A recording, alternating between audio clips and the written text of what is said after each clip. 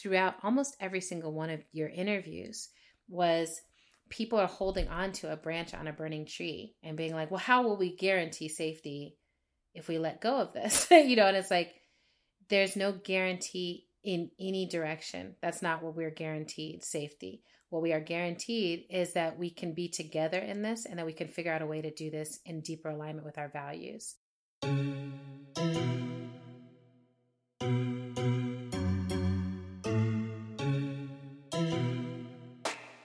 I'm Autumn Brown, a queer science fiction writer, mother of dragons, and a healing justice facilitator for social movements living in Minneapolis, the center of the uprising. I'm Adrienne Marie Brown, a writer based in Detroit who is returning from a 6-month sabbatical and really excited to be back.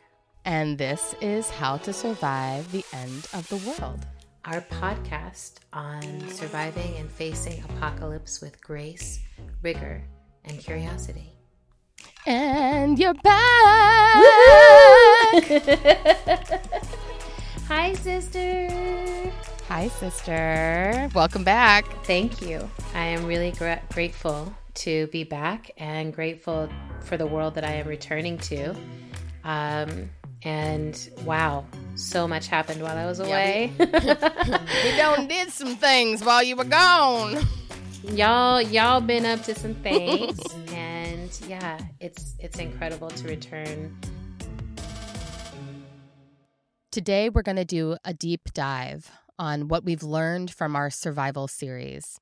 And that conversation will flow right into what we've been thinking about in the last week, as conversations about reimagining public safety have taken their rightful place on the national stage. But first, we wanted to stop and create an altar for all the lives we have lost to the COVID-19 pandemic. At the time of this recording, 411,629 people have been known to have lost their lives to COVID-19 globally. What we are about to share is the names of those who our community lifted up to us, your family, your loved ones. We ask you, wherever and whenever you are listening to us, if you can pause, light a candle if you're able, close your eyes, and hold that each name we read was someone's child, was a dream, a dreamer, a beloved, and is now a grieved member of our extended community. We want to thank all of the listeners who took time to send us the names of your loved ones, and we'll leave a moment at the end for you to say any names that didn't get added or sent to us yourselves. John Christ, Tula Poulos, Marlo Studemeyer, May Bunny Reynolds Hunter, Lloyd Porter, Lori Baker Aquata, Fran Mateo,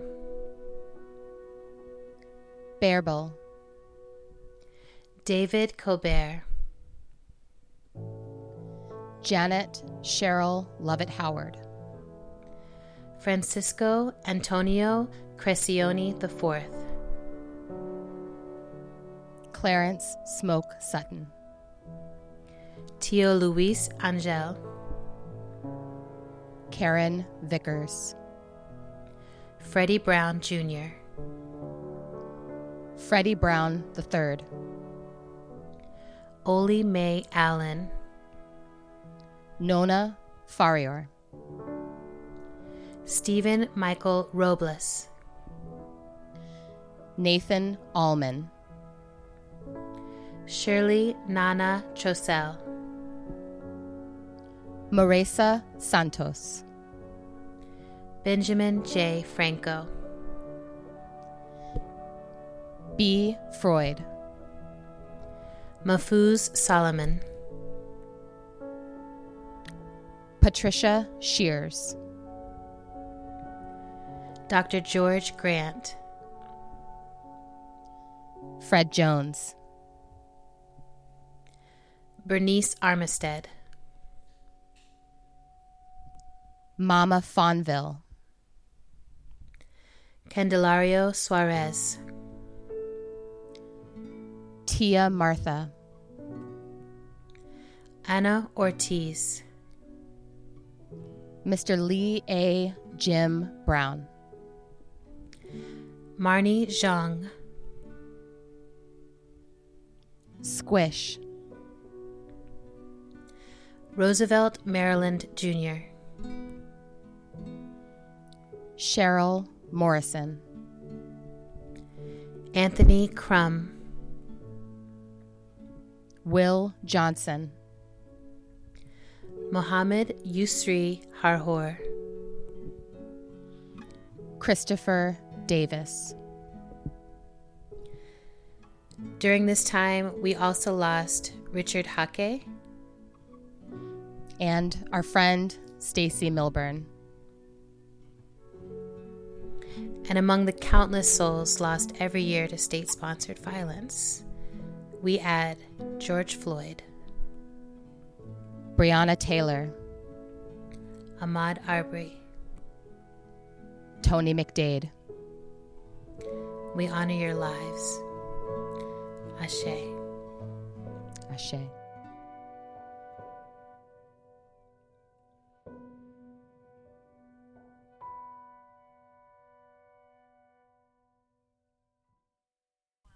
So I made a list of questions, which is one of the first tasks that I have done as a returning human. Hey, I love lists. I know. I was like, I made a list of questions. Okay.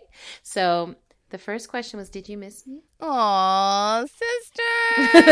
I did miss you. It was interesting to like go through the process of figuring out what the show was going to look like without you there. And like particularly like how were we gonna introduce each episode and how to preserve some of the like the playful and familial energy that we have when we're doing recordings. And I think because of like what I think, I'd be curious to know what other folks noticed, but what I noticed about like you missing from the miniseries was that every interview felt a lot more serious. Like there like I feel like you bring a playfulness to the conversations and to the interviews that like to it's me true. Felt like it was like it was, and it wasn't like it was missing in like a bad way. Like I think it was actually probably, given the conditions that we were operating under while recording this miniseries and given what's been happening in the world, like I feel like it was actually totally fine for each of the episodes to just have more of a serious energy. But I definitely noticed the like, oh, like I'm used to laughing a lot more as a part of doing this project. And I missed laughing with you, you know, like, it was. As I was listening to you in some of the conversations, I would hear you throw out something that would have been a joke if I had been there. And I would be like, yeah, girl, bloop. And then just be like, oh, they didn't. Okay, that's a different direction. But it was great. It was great because I was just like, oh, actually, all of these conversations are really served by how seriously they're being taken. Yeah. So definitely. I'm glad. And I missed you too. I would love to ask just what your life has been like over the past few months as you've been doing this series, because it's not like, I imagine it has not been the ideal conditions for trying to pull off a massive podcast process that involved lots of interviews and scheduling and all these things. Yeah, it was. Well, yeah, what's it been like? I have to say, it was really interesting. So as you know, as all of our listeners who've listened to the miniseries know, we had been planning the miniseries for months, right? I mean, like the inception of this miniseries came several years ago when we started the show. Like we knew we wanted to do it. And then we decided to do it during this time that you were going to be on sabbatical. We started planning out the series, you know, like actively planning it about like 5 or 6 months before we launched it, just in terms of sketching out what the topics were going to be and all the things. And then, you know, I remember in January, February, I'm like starting to schedule all the interviews, or at least the first set of interviews, while I'm figuring out who the rest of the guests are going to be and what the episode structure is going to look like and all the things. And, you know, and already at that point, I knew that I was going to be including Finn's voice in the show, because Finn had repeatedly expressed interest in like having conversations that were recorded about Apocalypse. And so we were moving forward with that. And then the pandemic hits. And multiple things are happening for me at that moment. Like, one is I have one of my children is like suffering from a mystery illness, and I'm taking this child to all these different doctor appointments. I'm already like, you know, at the point that the school closures happened in the middle of March, I had already been on leave from work for 2 weeks because I was home with my child who was sick, trying to go through all of these different appointments, trying to figure out what was going on. And so then the school closures happened, which are really relieving for me, because I'm in the situation where I'm like, I don't know yet what's going on with my kid. I'm not sure if they fall into the category of being immunocompromised or not, but I definitely don't want them to be in school right now. But then I'm suddenly having to navigate, like, now I have to take like emergency leave from work because I have to be home with my children through the most likely at that point, you know, because at first it's like we're closing for 2 weeks, then 3 weeks, then a month. And then finally, I mean, but as soon as they close the schools, like most of us knew, like kids are not going back to school at the end of the school year, right? Like, or not before the end of the school year. So I'm navigating having, you know, the first 5 weeks after the schools closed, I had my kids for like almost that entire time straight, with the exception of like a couple of nights where I didn't have them for a lot of reasons. And so that sounds really wild. It was wild. So I'm in the midst of this situation where I'm like full-time solo parenting my children. Lots of folks in my life are like in different kinds of crisis. The pandemic is unfolding and we're all in the process. Like right now I'm having this moment where like, remember the pandemic? But at that point, you know, it's like the only thing that's happening. And we're all in the process of figuring out, what does it look like to be safe and secure? What does it look like to have pods? What are the practices that we're all using?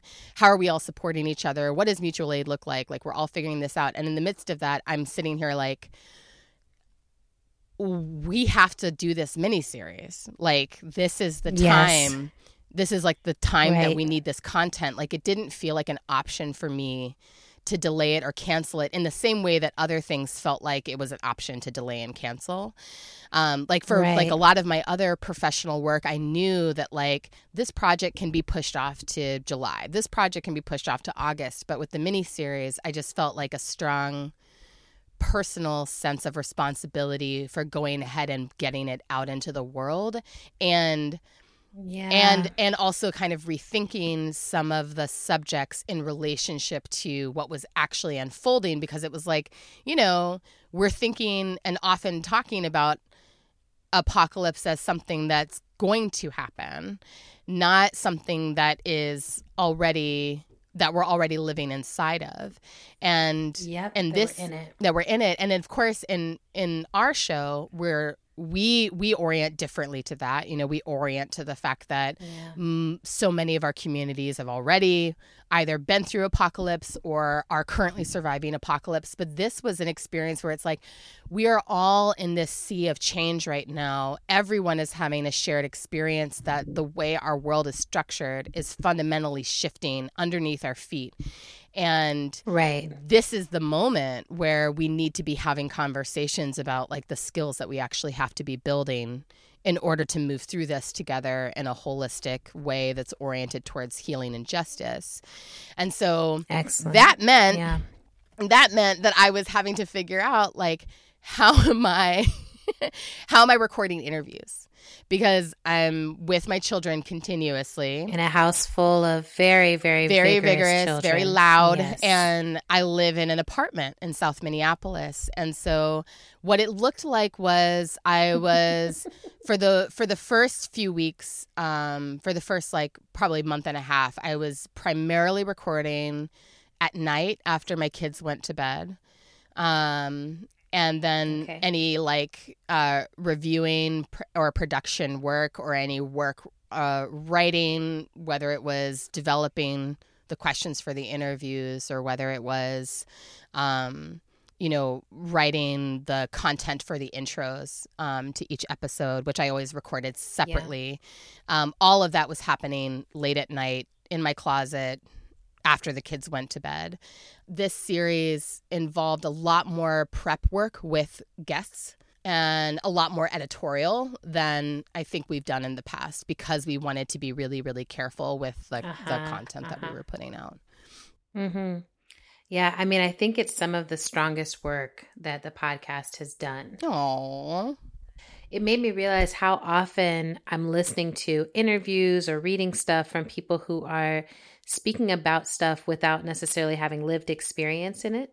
Like it's very theoretical and it's like, theoretically, we need to do this. Yeah, we should, and I just felt like multiple times during this interview series, it was so great to hear these people like, yeah. And then 10 years ago when I did this, and then 5 years ago I did this, and it was just like, oh, this is like your passion. Like your whole life in a lot of ways is being shaped by answering this question. And it just was, I don't know, it just felt thrilling to me in the way that I've often felt thrilled like at the Allied Media Conference or something where I'm like, oh, people are just like doing this every day. Like this is not a trend. It's not a new thing. It's an ongoing, long weaving community. And I thought that showed out really well.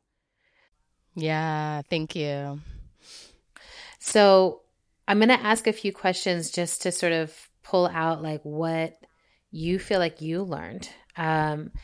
What do you feel like you were the most surprised to learn, like over the course of all the interviews? What felt like the biggest, like, what? Like, I needed that. Well, there is a specific tidbit that came out of the first interview I did with Queer Nature that was the most surprising piece of information that I learned over the course of the interviews. And that was it was kind of an aside that they shared about how well children do in survival situations. And I don't remember who said it. It was either So or Pinar, but one of them pointed out that children up to the age of 8 have like the best chances of surviving being lost alone in the woods because of the fact that they can imagine their conditions differently. And they can look at a bush and see it as shelter and turn it into shelter. They're really good at building fortresses. They're really good at creating shelter for themselves. I remember the fort. And then in the next interview, one of them talked about the fact that that's also why children are really hard to find when they're lost because they're so good at evading and sheltering in place. And there was something for me that felt like I just remember it landed in my heart in a really special way to have it feel affirmed through data about children, the role that imagination plays in our survival, that our ability to look at our conditions and see the opportunity there inside of whatever fearful, terrorizing, or just destitute situation we're in, that the capacity to imagine the literal conditions differently, not just imagine future conditions, but also looking around at our actual conditions and being like, how could I see what's happening through a different lens? That is the key to my survival. That was the most, I think, surprising thing that I learned, because I feel like in our movements, there's a lot of conversation right now about imagination and a lot of conversation about how we have to unleash our imaginations and imagine a better future. And I think for me, the idea that, no, we have to imagine a different now and imagine our current conditions differently, that was awesome. I love that. That was really, really awesome. Yeah. I love that.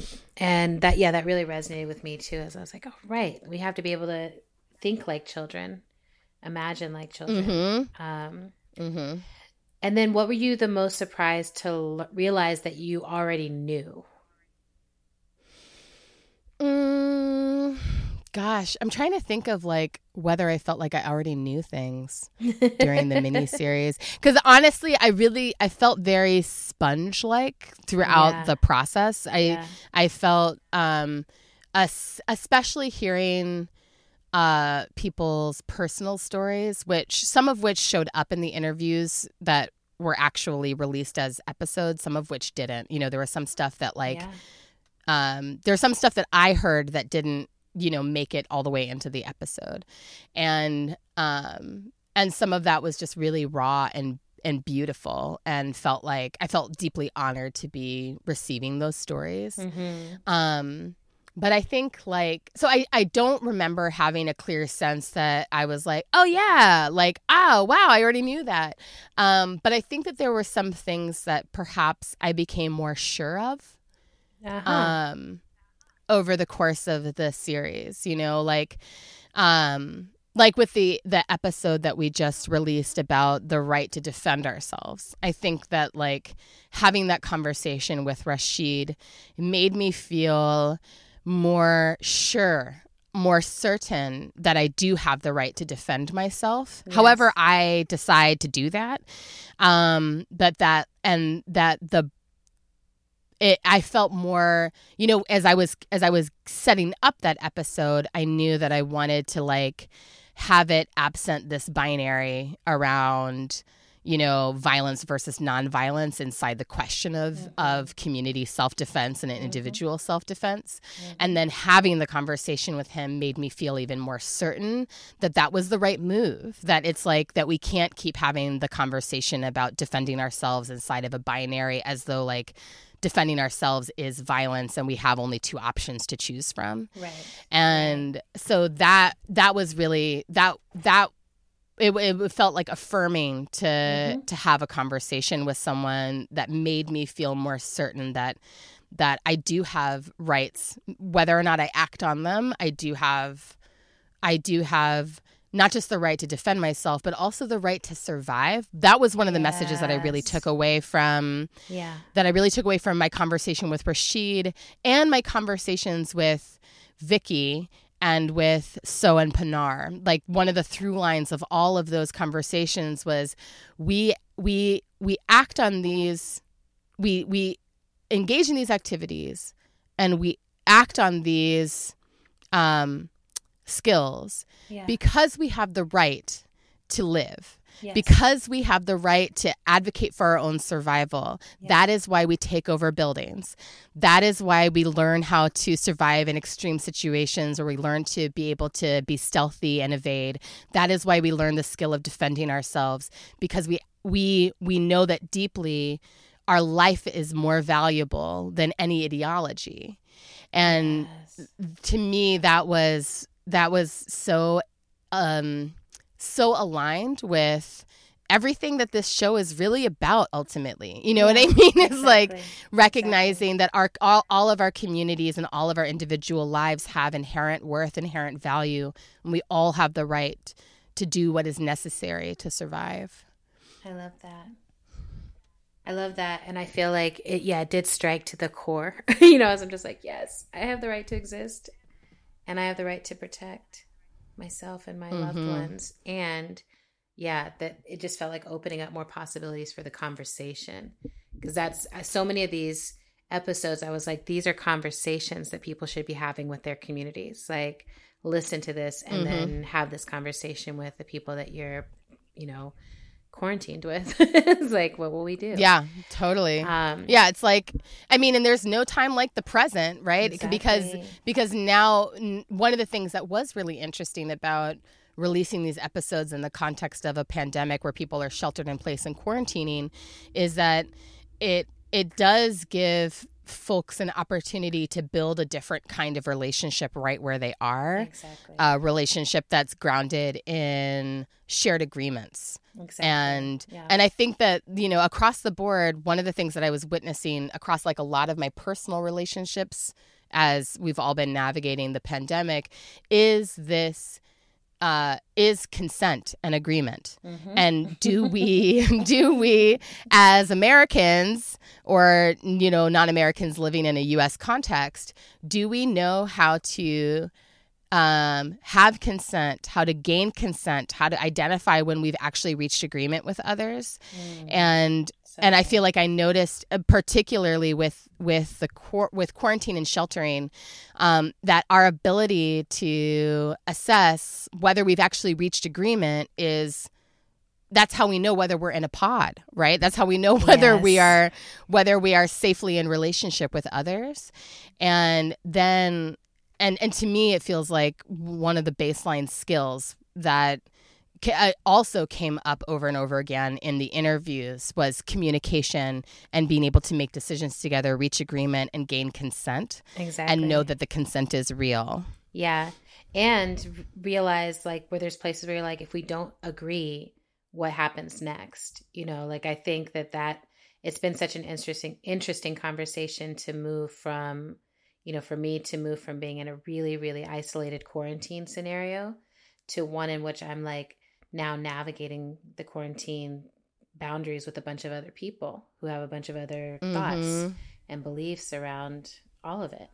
And navigating, right? And just being like, oh yeah, like even though at all times, always, our lives are on the line based on the decisions that people are making around us and the decisions we make, the pandemic heightened it all, right? That it was like, no, seriously, like the choices you make will impact my capacity to survive and vice versa. And how do we want to do this? And so I was really grateful for each of the episodes. Felt like it laid in so well with both the pandemic and then with these uprisings. And I think you just kind of I wanted to go through and just be like key takeaway from each episode for you. Yeah. And so I feel like you just offered that for the defending ourselves one, right? Which is just like, I have the right to defend myself. Right. And it's not a question. It's not a question. It's not a question. And it's not a weakness. Like I think for such a long time as someone who was politicized onto a nonviolence path, that there was a while where I felt like, oh, it would be a weakness for me if I was to ever arm myself, ever defend myself. And it just felt like such a opening up of the possibility of like, it's not a weakness. It's a skill set we want to have in our community, and all of it. I kept thinking about it in relationship to community, right? That I'm like, oh, someone's got to have it.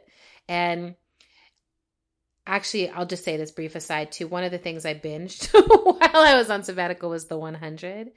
And I love it. You love it, and you have loved it for a long time. And so I just took all 6 seasons straight to the head.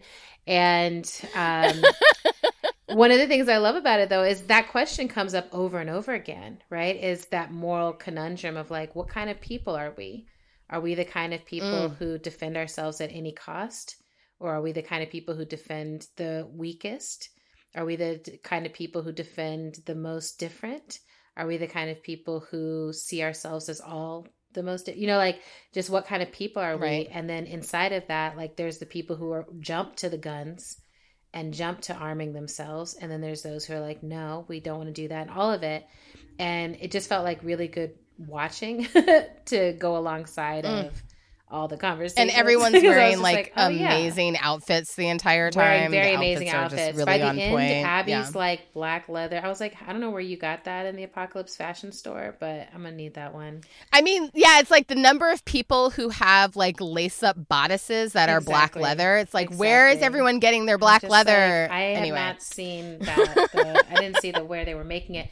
But I did feel that constant question of like, oh, similar to, what I think movement has learned over and over again is that nonviolence generally succeeds because there are people who are willing to arm themselves and stand next to them and protect them and bodyguards and like all the other things. And it just feels like the the more nuanced understanding we have of that, the better we can actually turn and face what the moment requires. So thank you for that one. So let's just rapidly go down. What would you feel like is the primary takeaway from the justice-based healthcare conversation you had with Anjali? So I would say the key takeaway from my conversation with Anjali about Casa de Salud, which maybe won't be a surprise to anyone, is the solutions are already here.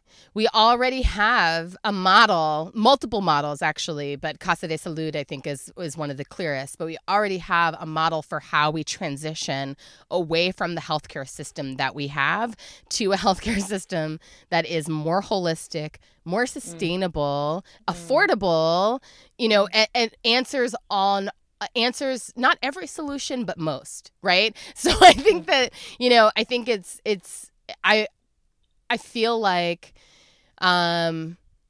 to me, that episode was just one of the clearest answers on like the question of what do we do. It's like we don't actually have to look too far. It's not, it is a process. It's incremental. It requires, a high level of willingness to engage in like policy work, legislative work, but also, they just innovated and created a whole different model of how people access care. And they did that inside of the system as it exists. And so I think that like, that's great. For me, that was the key, is just like, yep. Like we always say, someone's already got the solution and here they are. Beautiful. What about for digital security? Digital security, one of my key takeaways from that conversation was the fact that we, like most people who are engaging with the internet, do not understand what it means to be on the internet, and don't understand how their personal information is being used and why. Bex made this really excellent point about like, thinking of signing on to Facebook or Instagram or these other platforms as like a contract that you're entering into with someone who has really different goals than you. And I think that was like one of the key learnings for me, that we're by and large, a lot of us are just going about utilizing these technologies without understanding what they actually are and what their purpose is. Which is different from our purpose for using them. And I think that the clearer we can our purpose. Right. And we'll make use of our purpose and let us think that, we are having agency, which we don't. And so I think that the clearer we can get about that, the more quickly we will be able to develop other solutions. I really like that as the key takeaway, because it does feel like this aha. For me, it lined up with when I took my social media break. This was one of the episodes that I listened to during that social media break. And I had really started to feel like, I'm really in an addiction cycle with this. And my friend Janine is like, yeah, everyone is. That's how it's designed. Like, she's always reminds me, like, it's not like not just you, bitch. Having. It's actually like how it's designed.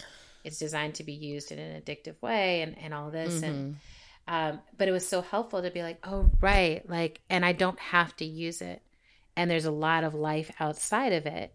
And so if I am going to be here, what is the most mindful way to choose to be here? But, the other show I've been watching is Billions. And it's about, sort of brilliant billionaire people, right? Where I'm like, oh, yeah, like that's what we're dealing with, is folks who are so far removed from, kind of what I would think of as like humane impulses for why they do things, right? Like everything is at such a massive scale. And so I think that, in the movie When Harry Met Sally, where there's that woman who's always like, he's never going to leave her, right? I feel like that whenever people are like on Facebook or whatever, like, oh my God, are they stealing my data? Yeah, he's never going to leave that. Like they're never going to stop. Do you know what I'm saying? Like they're never going to be true to you. Like these services are never going to be true to you or true to being good or whatever, or true to anything other than the market. So yeah, and in fact, they don't hesitate to reveal their intentions when pressed. Exactly. And so I think it's so good to be reminded of that, and then to operate from that place of like, now my return was like, okay, this is my engagement with capitalism, and how do I want to engage with capitalism, and do I really think I can enter safely, and all of that. Right. It's a different way of approaching. So then, what about with our beloved queer nature folks? What do you feel like was the key takeaway for survival skills and the OODA loop and all of it? It's really hard to pick one key takeaway for those 2 episodes. But I think that like the relationship between things like the OODA loop and the really specific skills that they were talking about and that they offered in writing in that document that we posted in the show, the relationship between all of that and this concept of tactical hope, to me is the takeaway that, like, if we have, and we talk about this a lot on the show, but for me, this was like one of the clearest, it was like the clearest picture of what this looks like in real life.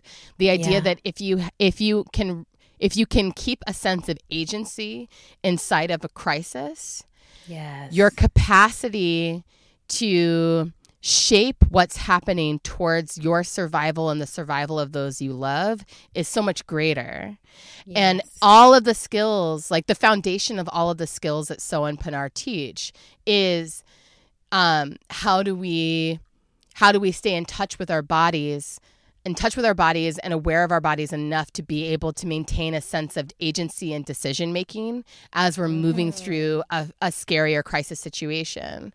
And that our capacity to do that and then be in communication with other people is what ultimately will bridge us towards surviving in the way that we want to. Like one of the other, sorry, this is more than one takeaway, but also there were 2 episodes I feel like I get to do 2. But one of the other things that they named is this like question of are we engaging in survival practices in an extractive way or in a holistic way? That was, for me, that was one of the most challenging questions I feel like that they posed to all of us to consider of what is the quality of our survival, and are we surviving in the way that we want to if we're doing it by means of extraction from the environment or the people around us. I love that. I love that, and I love them. I would add on to that there's the love story at the center of their story. Oh my God. Was very instructive to me and very sweet. Like I just loved hearing how they navigated each other and knew each other. Like there were just moments where it's like, oh, I'm going to speak first because this is how I am. And it was just like something they understood in their relationship. And I thought that was also a good teaching inside the teaching. Like if you want to survive with the people that you love, then you need to learn how to discuss survival with the people that you love rather than avoiding it. I think a lot of times because we don't want to talk about each other's mortality or losing each other or anything, we can just avoid the conversations altogether. And I felt like they offered such an invitation of just like, we can increase our skills together. But at minimum, we should just be able to have these conversations and have a sense of what to do when conditions change, because they definitely will change as they always do. So I was like, yes, y'all. Love. Yes, y'all. Love and survival. All right. So I'm back. So what about sustainably feeding ourselves? Which I love. Oh my God. Okay. That, I have to say, that conversation, I think this was true for both me and Leah when we were having that conversation, that both of us arrived in that moment going through some really, really hard shit. And for both of us, it was like just like a bright ray of fucking sunshine shining down on us, just reminding us that like everything's actually going to be okay, and there's a reason felt like for that, y'all. What we're going through. It really felt like that. Like in the middle of the conversation, it felt like I was suddenly in a cornfield of abundance or something. Like I was just like, oh. Yes. The work that Soulfire is doing is really brilliant. And I think for me, one of the key takeaways of that conversation was that we don't yet know what the practices are that we are already engaging in that are going to be the means of future survival. So the story that Leah shared about about our ancestors braiding seeds into their hair before being boarded onto ships that were transporting them into slavery in what would become the United States, and then those seeds generations later becoming the means of transmuting like toxic pollutants into soil that can now grow food again. And the fact that there's been hundreds of years between when those seeds were braided into hair and when the discovery happened of the fact that they serve this particular role in environmental remediation. Yeah. To me, that was just like, holy fucking shit. We don't even know. We don't know right now what the seeds are that we're braiding. But we are already engaged in a process of braiding seeds, so we just don't know it. And that, for me, felt like so hopeful. It felt so hopeful. It does feel hopeful. And it also felt like it gives many ways of engagement. You know, like I think we can get so caught up on like who's able to engage in a way that a camera can capture and see and like people can follow. And it was just like no one was following, no one was taking a picture, no one was doing any of those things. People were braiding what they knew to be of value into the one place that they knew they could carry with them. And there was something so simple and humble about that act. And it feels like that. Like it's like right now there's some simple, humble things that you're doing that are loving and that are familiar and doable and touchable, and they don't require accolades. They just require doing. Right. Mm-hmm. And they're like in a commitment to and it's like those actions are being taken in a commitment to visioning ourselves into the future, right? It's like we're doing this because we believe that there's, you know, Leah was talking about how our ancestors did that, not knowing where they were going or whether they would be killed immediately upon arrival. But they did that in a commitment to, like, in a belief, a fundamental belief that some of them would survive and that there was going to be a life on the other side of it. And to me, it felt like we are in a collective moment. Well, I mean, at the point that we recorded that interview, we were in such a deep collective moment of despair and grief, and we still are. The despair and grief around the pandemic has not dissipated. It's been augmented by this renewed sense of like hope for transformation that's coming out of this moment of uprising and rebellion, but we're still in incredibly deep grief. And it was really helpful to be reminded by Leah and actually by a couple of our guests that it's sometimes inside of our deepest grief that we are able to make the most life-affirming decisions. Right. Absolutely. You know? I deeply believe that. You know, I think that having a faith in what comes beyond destruction is dropping into the fundamental cycle of what it is to be alive, right? It's like, oh, there's fall. Everything's going to come off the tree. It's going to look dead. It may even be dead. And yet life was still going to keep coming forward from this. Like we continue to let go of life to reclaim it. And this period of time, I mean, I don't think we'll be able to see it for a while, but so many people are taking a risk we are now aware of to go be out in the streets together. That is like, it's just wild to me, right? It's just like, oh, we know what it means to not be in a social distance from each other. And yet we have to take this risk because the times call for it. And there's going to be a wave that comes from this protest. There's going to be a wave, right? And we know all this. There's so much more awareness of, you know, being able to anticipate grief, but then also the hope and fire and deep faith that is inside the action of still taking to the streets and still saying, and it's worth it.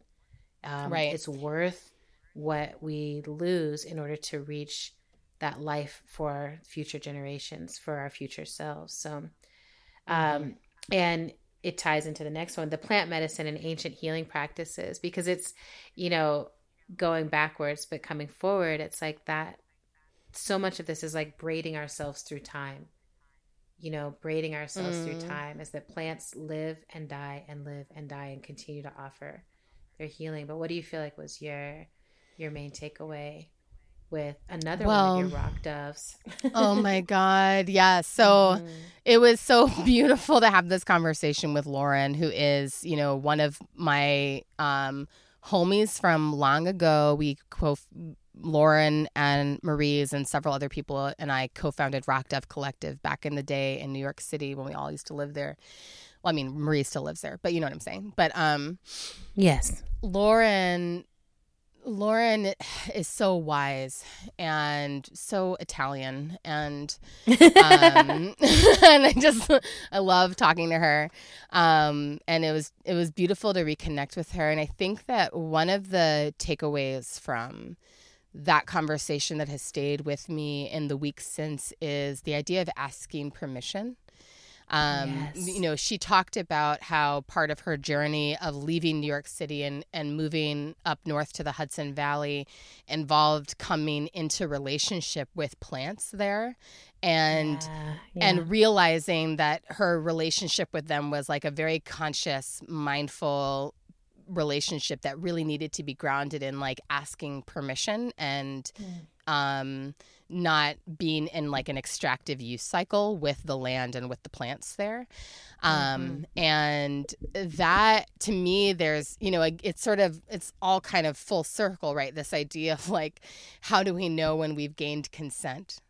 How do we ask permission? The same issue came up, or the same question came up in the Queer Nature interviews as well, of like, how do you know when you're actually welcome on the land? And how do you know when the land is letting you know that you're not actually welcome, which doesn't mean that you don't belong, but does mean that you're not welcome? And how do you actually register that information? And that in and of itself, in addition to all of the really concrete information that Lauren shared about practices that we can all be engaging in to reduce viral spread, reduce the risk of infection for ourselves, there is this fundamental piece that's about we actually have to be able to turn and look at the land and the plants directly around us and figure out how to be in right relationship wherever we are.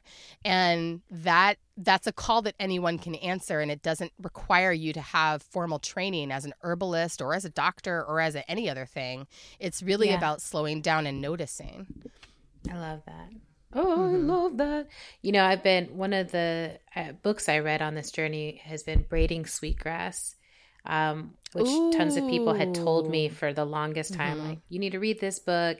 It really feels like in a beautiful dance with emergent strategy. Like it's like, oh yeah, this is this, but so much of it is like, how do we remember that we're always in a conversation with the land and we always need to ask permission to be there. I spent the last 3 months, basically 2 months, 3 months in Hawaii, and I kept feeling this feeling of home and being like, oh, of course you do. It's paradise.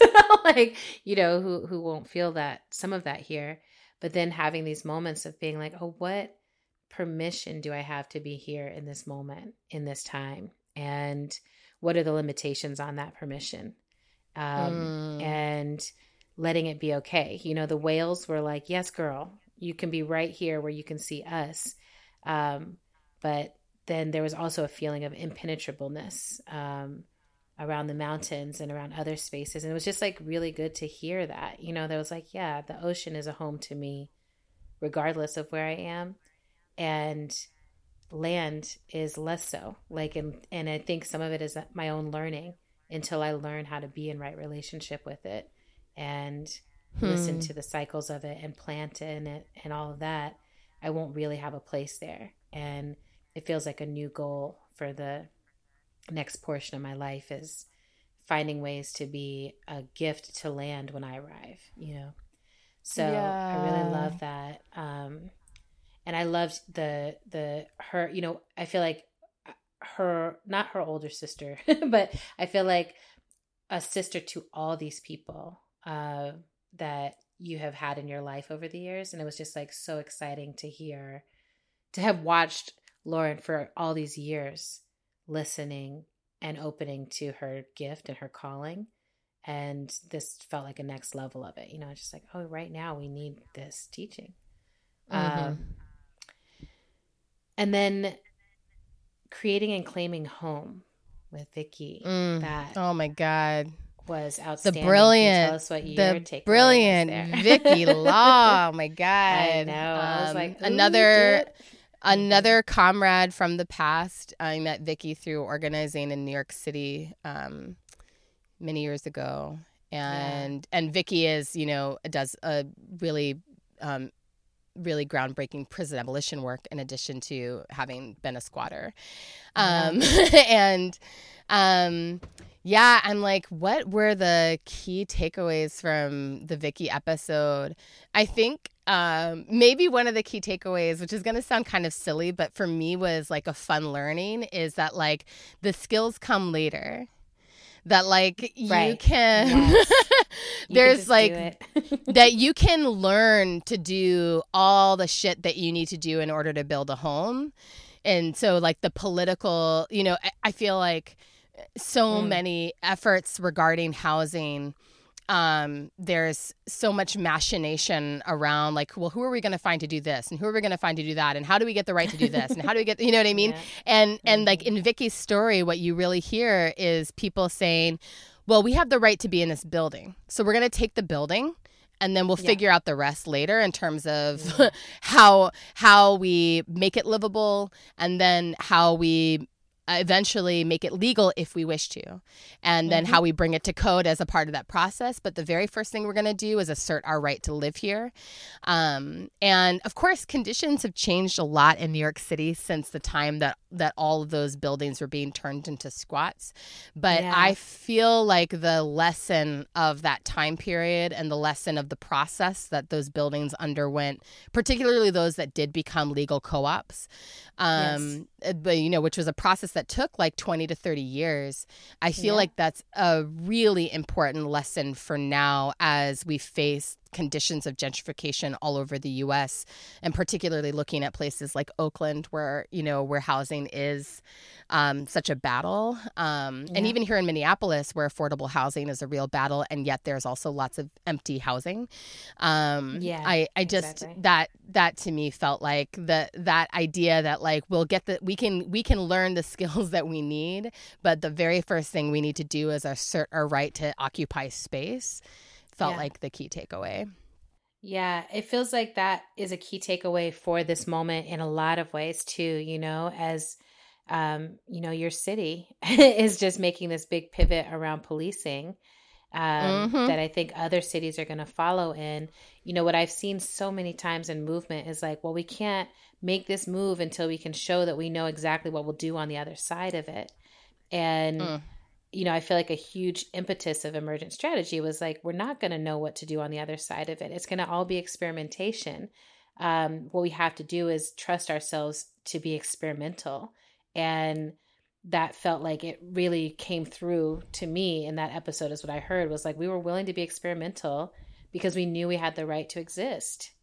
And like the same thing with policing, right? Is like, we know that we deserve to not be shot by the police. We will figure out the rest once we redistribute these funds to folks who aren't trying to kill us. And there's so many other arenas like that, right? Where it's like, well, and it's so interesting, right? Like one of the things that I'm witnessing already in the wake of the Minneapolis City Council's like historic announcement yesterday that they are going to dismantle the police department in Minneapolis. I'm so proud to live here.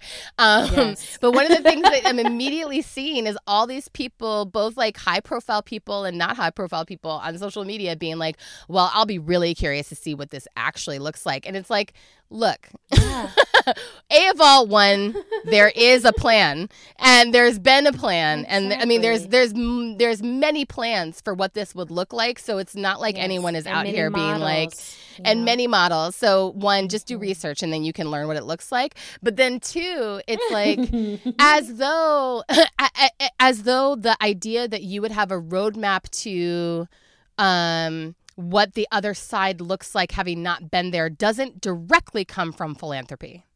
right? Yes. Like for anyone who's been in the nonprofit sector, or really any sector that's primary existence is like related to being able to get funding from other people to pay for the work. Like we all know that the only reason why we're expected to know what the solution looks like before we have it is to get money. And so it's just like, no. That's not what we're doing here. Like this isn't like a philanthropic endeavor. This is real people saying, we really, really recognize that the police do not exist to keep us safe. They do not protect human beings. And if what we want is to be safe and to have humans being protected, then we need a different system, because that's not what the police system does. And it's like watching all these people be like, but how will we protect ourselves? It's like, is this situation currently protecting us? Right. No. And I think it's so beautiful that... So the skills will come later. Yeah. The skills will come, and it might take a long time, right? Like the cities where people have been trying alternatives like mediation and other things, it's taken a long time. It takes a long time because people have to start to shift how they think of it from someone else will clean up the mess to I have to get my hands dirty. Or I have to pivot how I respond in this moment. And I think it's one of the most exciting, homecomings I could have ever imagined, is like, oh, people are starting to really experiment with this. And it's like people are really, and I think one of the other things that is making this moment possible in Minneapolis, and I know we need to get back to the rapid fire, but is like, maybe we don't. There's years of organizing that's underneath this, but then one of the other things that happened inside the uprising was this process of block by block organizing for community self-defense, and people recognizing that like, if we are going to defend ourselves in this moment where the police are out of pocket, the National Guard is here not to protect us, but to protect the police. Yes. And we know right now, and, I learned this very directly over the weekend, if there's a crisis unfolding, we can't call the police right now. Right. So what are we going to do?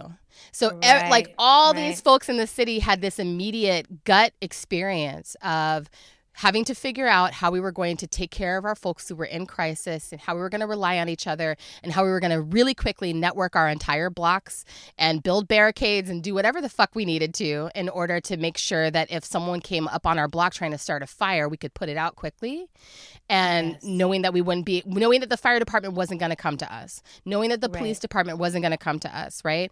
So like that all happened also in the last 2 weeks leading up to this announcement. The community has a really different sense of what's possible now because of the uprising. Exactly. And there's some ways, I've been a part of many, many, many, many organizations who have simulated and practiced and thought through and planned and, all these things all along the way. But there's some stuff that you only get to practice when you jump off the branch, right? And it's like, now, flap your wings. Now, figure out how to do this. And it feels like this is one of those moments where a lot more people are like, I'm willing to jump off the branch.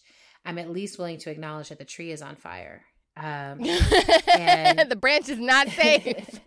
You know what I'm saying? Like, because I think that's the pivot, that I felt actually as a thread throughout almost every single one of your interviews was people are holding on to a branch on a burning tree and being like, well, how will we guarantee safety if we let go of this? And it's like, there's no guarantee in any direction. That's not what we're guaranteed, safety. What we are guaranteed is that we can be together in this, and that we can figure out a way to do this in deeper alignment with our values. Yes. And it's actually the ideology of capitalism that has us believing that a guarantee of safety would even be possible for anybody.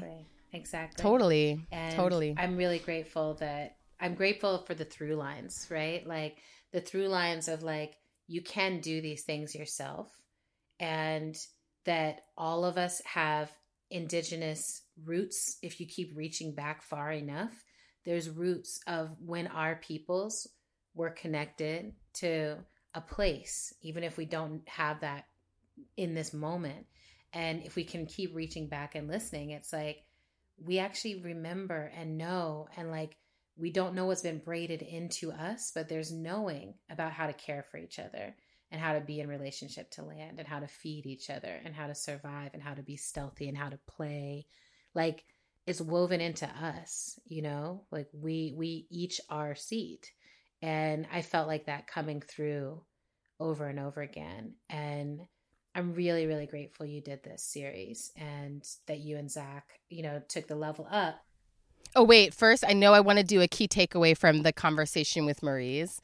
Yes, sorry, which, like, you know, it was like, no, well, and I mean, I did reference it early on, but I feel like this should be a key takeaway because Maurice deserves key. Maurice is key. Maurice is the key. But I think, and wait, I can I think just say before you say this in a very sister go ahead. moment? That's a very sister moment. One of the only things I did during my entire sabbatical was get on a call that Maurice organized about Tiger King. Okay, yes, I love Maurice. Maurice was like, hold on, need to discuss this. We need to have queer movement people talking about this. I'm organizing exactly. I was like, that's Maurice's. Anyway, okay, that's continue. Maurice. But I think one of the key takeaways from my conversation with Maurice, which ranged a lot between, we were talking about sheltering in place, we were talking about what organizing looks like under quarantine conditions. Yep. We were talking about the concerns about ableism and violence that were going to happen inside of the you know, sort of war zone response to the pandemic that we were already seeing indicators of. There was a lot in that conversation, but for me, one of the key takeaways was the importance of making space for our grief in this moment, and that that we're still in the wave of loss, and we're going to continue experiencing waves of loss as the pandemic and other pandemics that are likely to come later continue to shift the way our society functions. And a lot of the things that we took for granted would always be true about how we interact with each other and engage with each other. A lot of those things are already past now, and we just don't know it. In addition to the fact that people are passing, right? It's people passing, and it's also practices and norms that are passing away, some of which we're not aware of yet are already gone.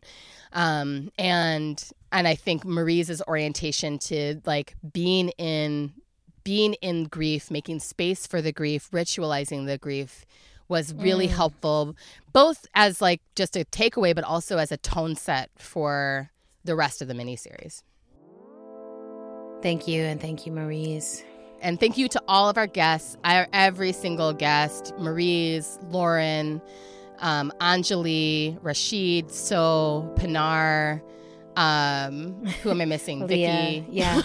Like everyone, Leah, everyone was, Bex, everyone was so incredible. Like what an incredible gift to be a part of this conversation. Yeah. Thank you so much for listening to How to Survive the End of the World, and for being a part of the Apocalypse Survival mini-series that we've run over the last few months. It's been a journey. We're on Twitter and Instagram at End of the World PC. We're also on Facebook at End of the World Show. You can make a sustaining donation to our show by visiting our page at patreon.com/endoftheworldshow. Another incredibly helpful thing you can do to help our show sustain itself is write us a review on Apple Podcasts if you are an iPhone person. Thank you. How to Survive the End of the World is produced and edited by the lovely Zach Rosen. Music for today's show comes from Tunde Alaniran and Mother Cyborg. And now we're going on a break. It's summer. We're going on break. Autumn and Zach, as has been mentioned in the show, put a ton of labor into this series and putting it on together as parents in the midst of a pandemic and an uprising. So, they need to recover. And I'm just coming back in, and I'm really excited to see them take this time. And we'll be back probably in August, I think is our plan. During that time, we'll be doing a few guest podcasts, uplifting the work of others as we've been doing for the past few breaks. There'll probably also be some surprise episodes because the conversations continue. Yes. And then there's something exciting I want to announce to you all, which is that myself, Adrienne, and Toshi Regan have been working on another podcast that is called Octavia's Parables. And we are very excited about it. It's going to be a deep dive, chapter by chapter look at the parable of the sower and the parable of the talents. And it's going to be launched, actually come out on Octavia Butler's birthday, June 22nd of this year. And we're going to go, isn't that great? I was like, oh, that's great. That's so awesome. And is it going to be is it going to be week by week, or how often are episodes coming out? So it's going to be each week an episode will come out. And we're thinking right now, I think it's each week, one episode, one chapter, basically of the book. And we'll be going from now through the election in November. Nice. Because the election cycle that we're in right now is the one right before the period of time that the book picks up. Oh, wow. So whatever we elect right now is really the condition setting towards or away from the parables that Octavia laid out for us. And each one, we're basically giving a brief summary of what happens in the chapter, and then some analysis of what happens in the chapter, and some questions for folks to be reading along with or discussing along with or just sitting and reflecting on as you develop. It's basically the most dreamy book club experience that anyone could possibly hope for. It's the most dreamy book club experience of all time. I'm if you weren't busy, that would be the only thing that made it even dreamier. Aww. But I feel very good about it. Toshi has been our guest twice on this podcast. Toshi's the bomb. She's incredible. The creator of the Octavia E. Butler parable of the sower, the opera. And so it's just a text that we're all obsessed with and feels really relevant for right now. So if you want to help us get that show off the ground, you can go ahead and become a sustainer of getting us off the ground. That's patreon.com/oparables, OPARABLES. And we're also on Twitter at oparables. So that's where we'll post any updates and when we launch. But I'm really excited. We're being produced by Kat Aaron. And so great.